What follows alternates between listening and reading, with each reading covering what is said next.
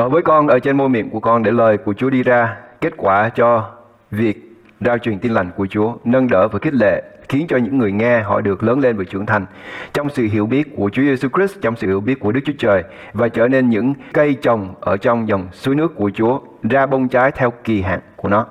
Cho chúng con đừng lấy nghe làm đủ, nhưng để tất cả mọi sự chúng con nghe để thay đổi chúng con, và ra từ chúng con để thay đổi những người nghe khi chúng con rao truyền tin lành của Ngài.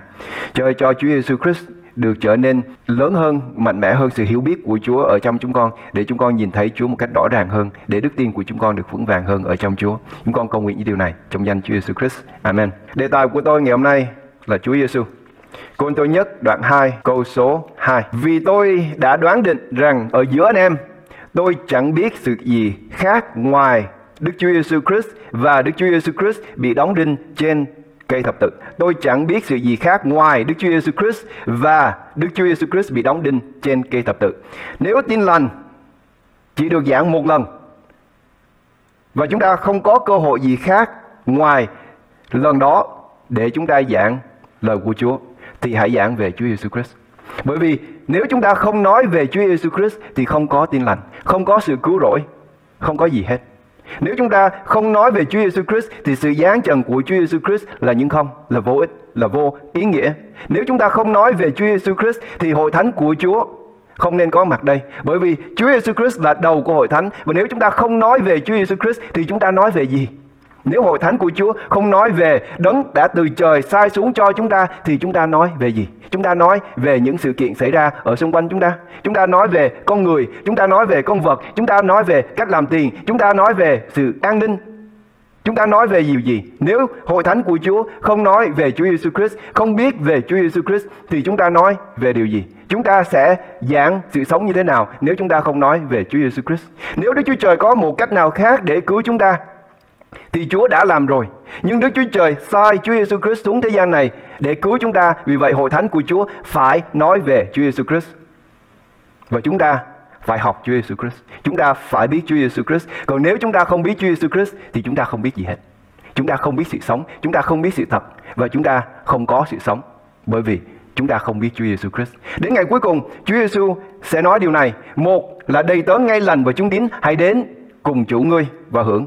Hoặc là Chúa nói, hãy lui ra khỏi ta vì ta không hề biết các ngươi.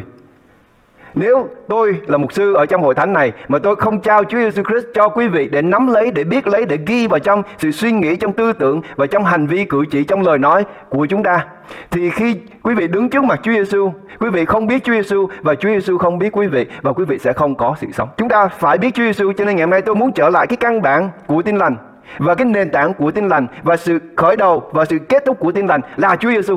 Nếu một ngày nào đó mà tôi nói về tin lành của Chúa mà không nói đến Chúa Giêsu, không nói về Chúa Giêsu, không phải là nói nhắc cái tên của Chúa Giêsu, nhưng nói về Chúa Giêsu, những gì mà Ngài đã làm, về cái con người của Chúa Giêsu là ai và cái công việc gì Ngài đã làm, thì tôi không giảng tin lành, thì quý vị đừng nghe.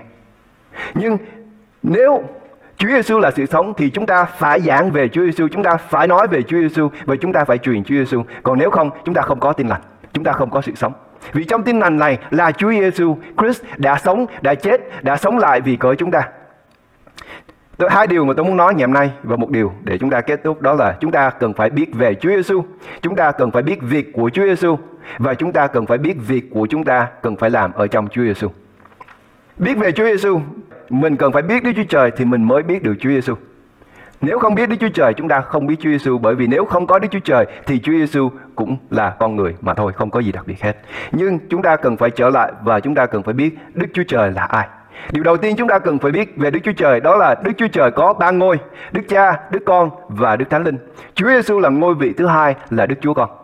Đức Chúa Trời ba ngôi ở trong Ma-thi-ơ đoạn 28 câu 19. Vậy hãy đi dạy dỗ muôn dân, hãy nhân danh Đức Cha, Đức Con, Đức Thánh Linh mà làm phép báp-têm cho họ. Công việc của hội thánh của Chúa, công việc của chúng ta ngày hôm nay là chúng ta đi ra để nói về Đức Cha, Đức Con và Đức Thánh Linh. Ngày hôm nay là ngày lễ ngũ tuần, chúng ta nhớ và chúng ta nói cho nhau biết ngày hôm nay là khởi đầu của hội thánh. Thánh Linh của Chúa là cái quyền năng, là cái nền tảng và là điều khiến cho chúng ta có thể làm được công việc của Đức Chúa Trời. Đó là ngôi thứ ba.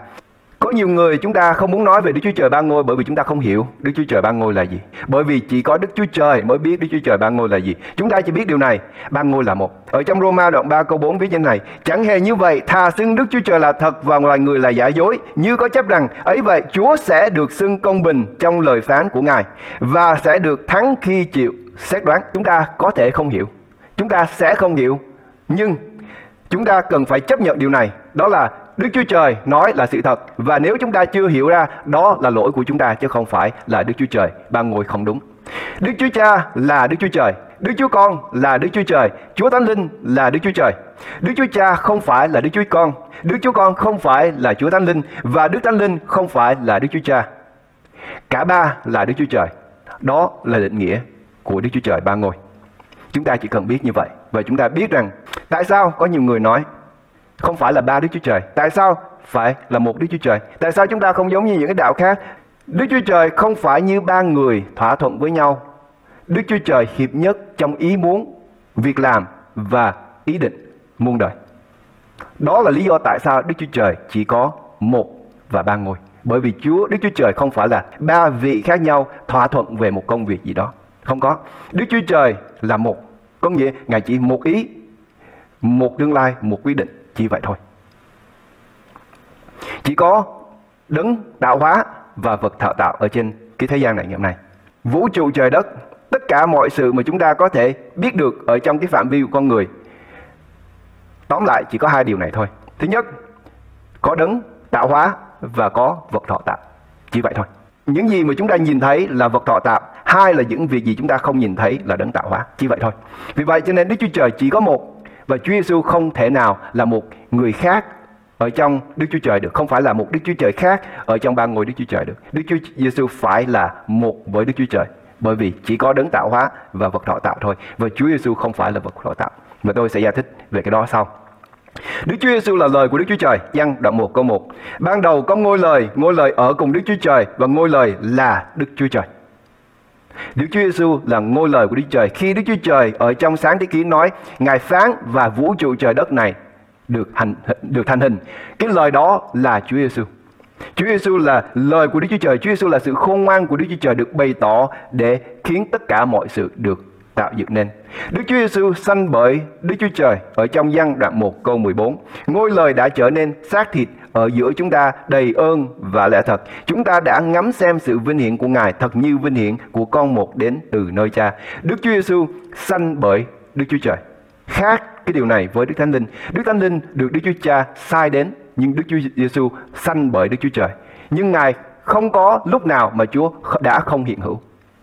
Để tôi dùng cái từ ngữ để giải thích cái điều này, chứ không phải dùng cái triết lý để chúng ta có thể giải thích được điều này. Đức Chúa Cha không thể nào là Đức Chúa Cha nếu không có Đức Chúa Con. Và Đức Chúa Con không thể nào là Đức Chúa Con nếu không có Đức Chúa Cha. Vì vậy, Đức Chúa Cha có và Đức Chúa Con có đời đời. Không có lúc nào mà có Đức Chúa Cha mà không có Đức Chúa Con. Và đã không có lúc nào có Đức Chúa Con mà không có Đức Chúa Cha. Quý vị hiểu cái vấn đề này. Đây là vấn đề không phải chúng ta có thể nhận lấy được bởi triết lý, nhưng nhận lấy được bởi ngôn ngữ. Giăng đoạn 1 câu 18 viết như thế này: chẳng ai thấy Đức Chúa Trời, chỉ con một ở trong lòng Cha là đấng đã giải bày Cha cho chúng ta biết. Đức Chúa Giêsu đã có với Đức Chúa Trời, hay là đã hiện hữu ở trong Đức Chúa Trời ban ngôi đó từ lúc ban đầu và đã nhìn thấy Đức Chúa Cha. Có nghĩa nếu Đức Chúa Trời là đời đời và Chúa Giêsu là đời đời thì không lúc nào Đức Chúa Con không nhìn thấy Đức Chúa Cha hết. Ngài có hiện diện ở trong sự đời đời bởi vì Chúa là Đức Chúa Trời, Chúa Giêsu là Đức Chúa Trời. Chúa Thánh Linh ra từ Đức Chúa Trời. Lần nữa, Đức Thánh Linh đã hiện có với Đức Chúa Trời đời đời, không lúc nào mà không có Chúa Thánh Linh hết. Lúc nào Chúa Linh cũng đã có. Ở trong Giăng đoạn 15 câu 26, khi nào đấng yên ủi sẽ đến, là đấng sẽ bởi Cha sai xuống, tức là thần lẽ thật ra từ Cha. Ấy chính Ngài sẽ làm chứng về ta. Chúa Thánh Linh là Đức Chúa Trời và Ngài đến từ Đức Chúa Trời và không lúc nào Ngài không có. Lúc nào Chúa cũng đã có với Đức Chúa Trời. Chúa Giêsu là đấng tạo hóa.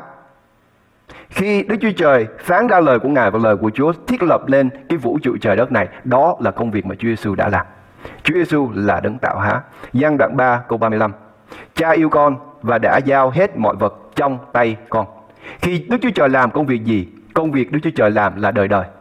Cái công việc mà Đức Chúa Trời đã giao cho Chúa Giêsu có đời đời, có nghĩa là sự tạo hóa của tất cả mọi sự chúng ta biết đã ra từ tay của Chúa Jêsus-Christ. Chúng ta nói về Chúa Jêsus-Christ, Giăng đoạn 1 câu 14. Ngôi lời đã trở nên xác thịt ở giữa chúng ta đầy ơn và lẽ thật. Làm sao Chúa Jêsus-Christ là Đức Chúa Trời mà có thể trở nên xác thịt? Chúa Jêsus-Christ sanh bởi nữ đồng trinh Mary, được thụ thai không phải bởi người nam với người nữ, nhưng được thụ thai bởi Chúa Thánh Linh. Và khi Thánh Linh đã đặt trong cái bầu thai của bà Mary, con của Đức Chúa Trời, thì sự thụ thai của Chúa Giêsu sanh ra Chúa Jêsus-Christ là con người giống như chúng ta, 100% là con người, không có gì khác với chúng ta hết. Do vậy, Đức Chúa Giêsu vẫn có bổn tánh của Đức Chúa Trời. Đức Chúa Trời có một bổn tánh nhưng có ba ngôi. Có nghĩa là Đức Chúa Trời chỉ có một ý định và một chương trình, nhưng Chúa có ba ngôi và ba ngôi vị đó thi hành cái ý muốn của Đức Chúa Trời. Nhưng Chúa Giêsu có hai cái bổn tánh. Đức Chúa Giêsu có thần tánh và Đức Chúa Giêsu có nhân tánh. Trong một người chứ không phải là trong hai người. Chúa Giêsu chỉ có một thân thể, và cái ngôi vị của Chúa Giêsu là con người có hai bổn tánh của Đức Chúa Trời và bổn tánh của loài người, không pha trộn, không chia rẽ, không rối loạn và không thể tách rời.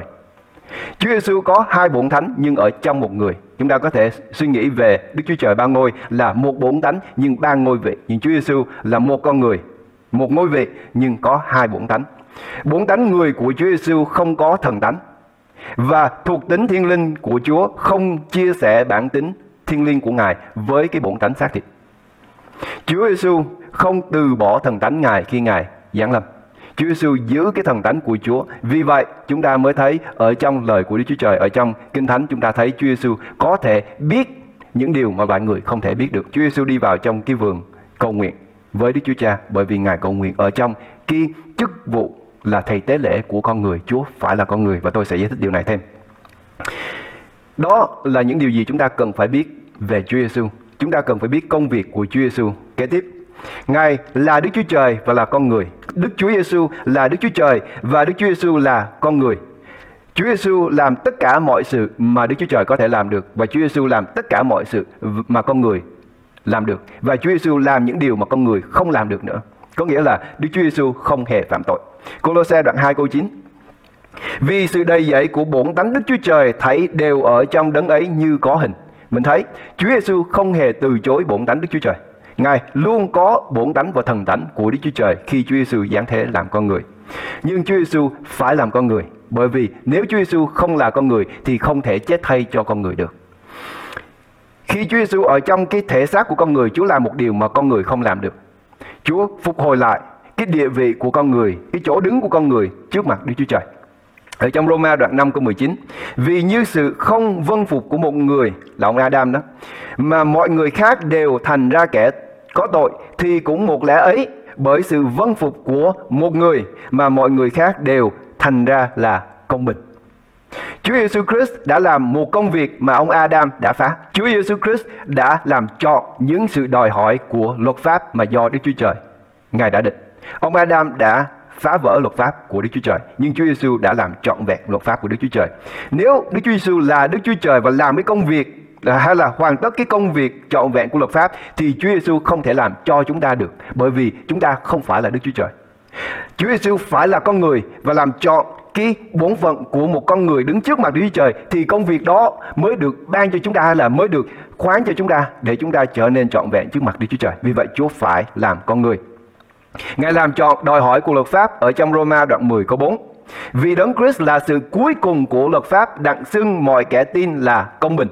Khi Chúa Giêsu ở trên cây thập-tự và Chúa nói câu này, mọi việc đã được chọn, kết thúc cái công việc trọn vẹn mà Chúa Giêsu làm ở trong cái thể xác của con người. Cái sự chết chấm dứt cái công việc của Chúa Giêsu làm ở trong con người. Và từ khi Chúa Giêsu sanh ra cho đến khi Chúa Giêsu nhắm mắt và chuốt hơi cuối cùng, Chúa Giêsu không hề phạm tội và làm trọn tất cả mọi sự đòi hỏi của luật pháp. Vì vậy, Chúa Giêsu đã hoàn tất một cách trọn vẹn cái công việc của Đức Chúa Trời. Vì thế, Chúa Giêsu bởi công việc trọn vẹn Ngài làm, Chúa Giêsu được xưng công bình bởi làm ở trong cái thể xác của con người của Chúa. Nếu Chúa Giêsu được xưng công bình ở trong thể xác của Chúa, thì Chúa Giêsu có quyền để xưng bất cứ người nào là công bình, bởi vì cái người công bình đã được Đức Chúa Trời ban cho cái quyền để xưng công bình mọi kẻ tin. Đây là cái chìa khóa mà Chúa Giêsu đã giao cho hội thánh của Chúa. Chúa nói hễ những ai tin sẽ được xưng công bình. Ông Phaolô nói vì Đấng Christ là sự cuối cùng của luật pháp đặng xưng mọi kẻ tin.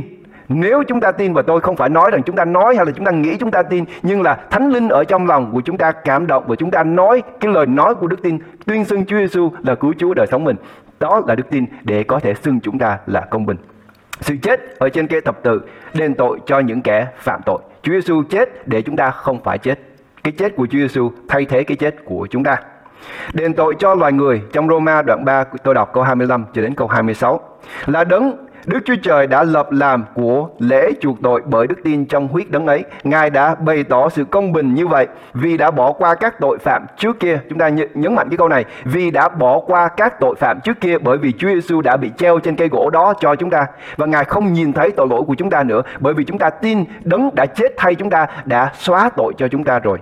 Trong buổi Ngài nhịn nhục, tức là Ngài đã tỏ sự công bình Ngài trong thời hiện tại, tỏ ra mình là công bình và xưng công bình kẻ nào để tin đến Đức Chúa Giêsu. Chúa Giêsu không phạm tội. Chúa Giêsu là Đấng duy nhất sống cả cuộc đời của Ngài công bình, và vì cái sự công bình của Chúa Giêsu làm ở trong cái xác thịt của Ngài, Đức Chúa Trời xưng Ngài là công bình và ban cho Chúa Giêsu cái quyền để xưng tất cả những ai tin Chúa là công bình.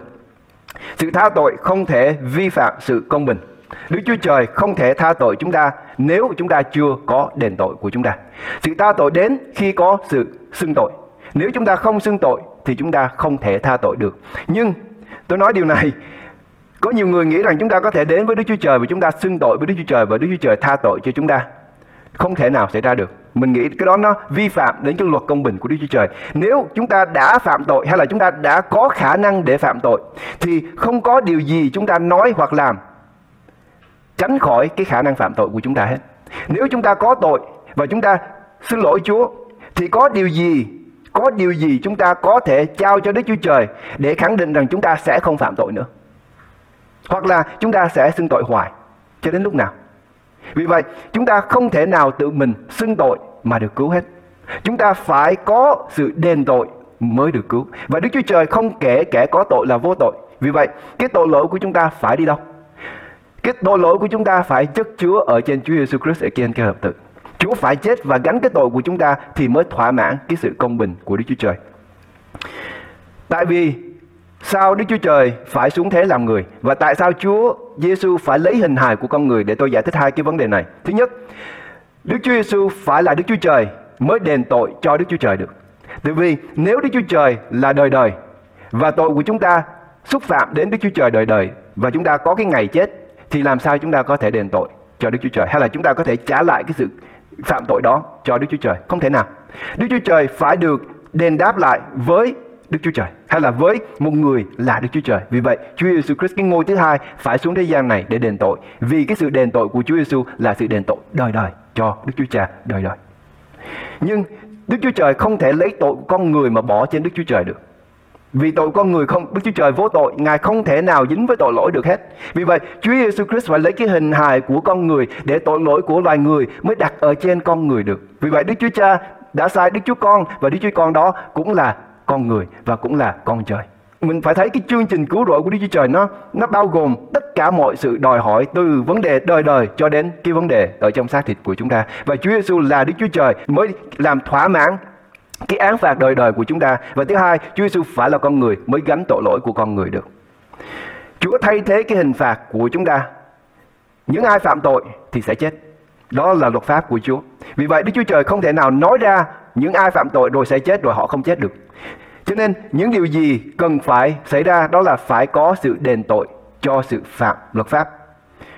Phải có người chịu hình phạt. Nếu không có người chịu hình phạt thì Đức Chúa Trời không công bình, hoặc là Đức Chúa Trời nói dối. Nhưng Đức Chúa Trời là công bình và Ngài không nói dối. Vì vậy những ai phạm tội thì phải có sự đền bồi của tội lỗi của họ.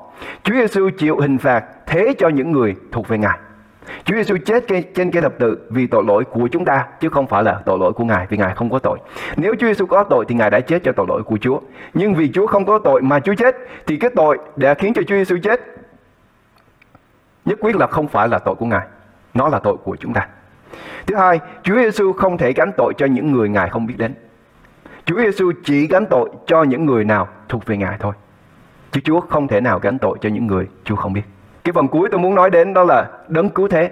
Cái công việc Chúa Giêsu làm vì cớ chúng ta, cho chúng ta, và cái công việc mà chúng ta cần phải làm khi chúng ta tin Chúa. Chúa Giêsu chịu chết, được chôn 3 ngày sau sống lại. Tin lành. Tin lành là gì? Cô-rinh-tô nhất đoạn 15 câu 3 đến câu 4. Và trước hết, tôi đã dạy dỗ anh em điều mà chính tôi đã nhận lãnh. Ấy là đấng Christ chịu chết vì tội chúng ta theo lời Kinh Thánh. Ngài đã bị chôn, đến ngày thứ 3 Ngài sống lại theo lời Kinh Thánh. Đó là tin lành. Chúa Giêsu là đấng đến từ Đức Chúa Trời. Ngài đã sống ở trên thế gian này. Ngài đã sống một cách vô tội. Ngài chịu đóng đinh ở trên cây thập tự bởi vì tội lỗi của chúng ta. Ngài đã chết, Ngài đã được chôn, 3 ngày sau Ngài đã sống lại. Đó là tin lành. Chúa Giêsu chết trên cây thập tự có ý nghĩa gì? Sự chết của Chúa trên cây thập tự xoa dịu cơn giận của Đức Chúa Trời vì tội lỗi của loài người. Đức Chúa Trời nổi giận với kẻ ác luôn luôn. Đến ngày, bởi vì sự nhân từ của Đức Chúa Trời và sự kiên nhẫn của Đức Chúa Trời, chúng ta chưa có bị chết mất. Nhưng nếu không có Chúa Jêsus-Christ thì cơn giận đó sẽ đến ngày Chúa sẽ quăng những kẻ ác vào trong lò lửa đời đời. Nhưng Chúa Jêsus-Christ đã làm xoa dịu cái cơn giận của Đức Chúa Trời bởi vì Ngài đã sống một cuộc sống trọn vẹn. Mình nhớ câu chuyện của ông Noe, mình nhớ câu chuyện của tháp Ba Bên, mình nhớ biết bao nhiêu cái câu chuyện ở trong lịch sử, đến cái mức độ tội lỗi của con người nó thấu lên đến Đức Chúa Trời và Ngài hủy diệt loài người. Nhưng cái cơn giận của Đức Chúa Trời được xoa dịu bởi vì Chúa Giêsu là người duy nhất đã sống một cuộc đời trọn vẹn, không phạm tội và hoàn toàn vâng phục Đức Chúa Trời. Chúa Giêsu đã thỏa mãn sự đòi hỏi về sự công bình khi loài người phạm tội. Chúng ta có tội và Đức Chúa Trời nhìn con cái loài người và không thấy một người công bình, dẫu một người cũng không. Nhưng Chúa sai Chúa Giêsu xuống và Chúa Giêsu xuống làm con người sống hoàn toàn vô tội, đã thỏa mãn cái ý muốn của Đức Chúa Trời. Bởi vì Chúa muốn cứu loài người. Phải có một người công bình, phải có một người công bình và người đó là Chúa Giêsu. Chúng ta có tin điều đó không? Chúa không trả nợ cho Satan. Chúa cũng không trả nợ cho bất cứ ai hết, bởi vì Ngài không có nợ ai hết. Chúa Giêsu đã thế tội cho chúng ta, làm thỏa mãn cái ý muốn của Đức Chúa Trời và làm nguôi cơn giận của Đức Chúa Trời cho chúng ta. Đó là sự chết của Chúa Giêsu. Thứ hai, Chúa chết không phải Chúa chết luôn, nhưng Chúa chết và Chúa sống lại. Sự chết kết thúc công việc công bình đòi hỏi của luật pháp. Và khi Chúa Giêsu sống lại là một thế hệ mới đã được sống lại, và chúng ta là những người tin Chúa, chúng ta sẽ sống lại ở trong cái thế hệ mới thuộc dân của Chúa Giêsu. Điều thứ ba, sự vinh hiển. Khi Chúa Giêsu sống lại, những vết đinh ở trên thân thể của Ngài vẫn còn. Và Chúa được biến hóa và mặc lấy cái thân thể không hề chết. Chúng ta cũng vậy, giống như Chúa Giêsu. Khi Chúa Giêsu trở lại thì chúng ta sẽ biến hóa cũng giống như Ngài. Cái thân thể của chúng ta sẽ được biến hóa, nhưng mình cần phải có thân thể. Con người Đức Chúa Trời thiết lập là trọn vẹn từ lúc ban đầu, và Chúa Giêsu phục hồi lại cái sự trọn vẹn đó. Chúa Jêsus-Christ là đầu của hội thánh. Ê-phê-sô đoạn 1 câu 22. Ngài đã bắt muôn vật phục dưới chân đấng Christ và ban cho đấng Christ làm đầu hội thánh. Công việc Chúa Giêsu làm khi Chúa Giêsu ở trên thế giới này là Chúa Giêsu dẫn một số người đi theo Ngài, huấn luyện họ là những người môn đồ của Chúa. Sau khi Chúa Giêsu thăng thiên thì những người đó khởi xướng qua cái lễ ngũ tuần đầu tiên, Thánh Linh xuống ban cho họ quyền năng, và đó là sự khởi đầu của hội thánh của Đức Chúa Trời. Và Chúa Giêsu là đầu của hội thánh, và chúng ta thấy cái hội thánh có thể nhìn thấy được ở đây là thân thể của đấng Christ. Nhưng có một hội thánh tàng hình, có một hội thánh chúng ta không thấy được, đó là thân thể thật của Chúa Giêsu, và Chúa Giêsu là đầu thật của hội thánh. Cái lễ ngũ tuần đầu tiên, Thánh Linh đã được ban cho trong lễ ngũ tuần đầu tiên để khởi xướng cái thời đại của hội thánh của Chúa. Và ngày hôm nay hội thánh của Chúa chúng ta có ở tại nơi đây, chúng ta mình nhìn thấy cái thân thể của hội thánh của Chúa. Đây là hình ảnh của hội thánh chúng ta không thấy được, mà Chúa Giêsu là đầu của hội thánh đó. Làm thế nào để chúng ta gia nhập vào trong hội thánh của Chúa? Chỉ có một điều thôi. Kinh Thánh nói mình phải có đức tin. Và nếu chúng ta có đức tin thì chúng ta tuyên xưng đức tin đó. Và khi chúng ta tuyên xưng đức tin đó, chúng ta làm phép báp têm và chúng ta gia nhập vào trong hội thánh mà Chúa đã thiết lập. Đó là hội thánh chúng ta nhìn thấy được. Nhưng cái đức tin của chúng ta nó có thật hay không đó, nó sẽ định đoạt một là chúng ta ở trong cái hội thánh nhìn thấy được và chỉ đó thôi, hoặc là chúng ta vào trong hội thánh mà chúng ta không thấy được. Đó là hội thánh thật của Đức Chúa Giêsu. Chúng ta không biết, không ai biết, tôi không biết, không người nào biết, cho đến khi Chúa Giêsu đã nói rằng Cha ta sẽ sai thiên sứ xuống và chia ra kẻ giả dối và kẻ thật. Mình chờ đến ngày đó, nhưng đừng có chờ đến ngày đó ở trong cái sự vô tư về cái niềm tin của chúng ta. Tôi không phải nói chúng ta có thể biết, nhưng tôi nói chúng ta nên tìm kiếm và nên cầu nguyện. Vua vinh hiển. Ma-thi-ơ đoạn 13 câu 41 cho đến câu số 43. Con người sẽ sai các thiên sứ Ngài thâu mọi gương xấu và những kẻ làm ác khỏi nước Ngài. Trong cái hội thánh mà chúng ta nhìn thấy ngày hôm nay gọi là nước của Chúa, trong ngày đó Chúa sẽ thâu lại những gương xấu, những người làm ác, và quăng những người đó vào lò lửa. Là nơi sẽ có khóc lóc và nghiến răng. Khi ấy những người công bình sẽ chói sáng như mặt trời. Khi ấy, bây giờ chúng ta chưa có soi sáng, nhưng lúc ấy sẽ chói sáng như mặt trời. Trong nước của Cha mình, ai có tai hãy nghe. Đây là lời Chúa Giêsu nói. Ở trong hội thánh của Chúa ngày hôm nay, có những người làm gương xấu, có những người làm ác, chúng ta không biết, nhưng đến lúc đó mình sẽ biết. Ngày hôm nay hãy cầu nguyện, ngày hôm nay hãy tìm kiếm Chúa, ngày hôm nay hãy tự xét lấy lòng của mình, kêu cầu đến Chúa. Cái lời cầu nguyện của chúng ta nó thật hay là nó giả? Cái cuộc sống của chúng ta nó thật hay là nó giả? Chỉ có mình biết thôi. Hay là có thể mình sẽ không biết. Và điều đó mình cần phải tìm kiếm và cầu nguyện với Chúa. Mình phải biết. Mình phải biết. Còn nếu không mình sống ở trong sự lo sợ. Hãy trở lại.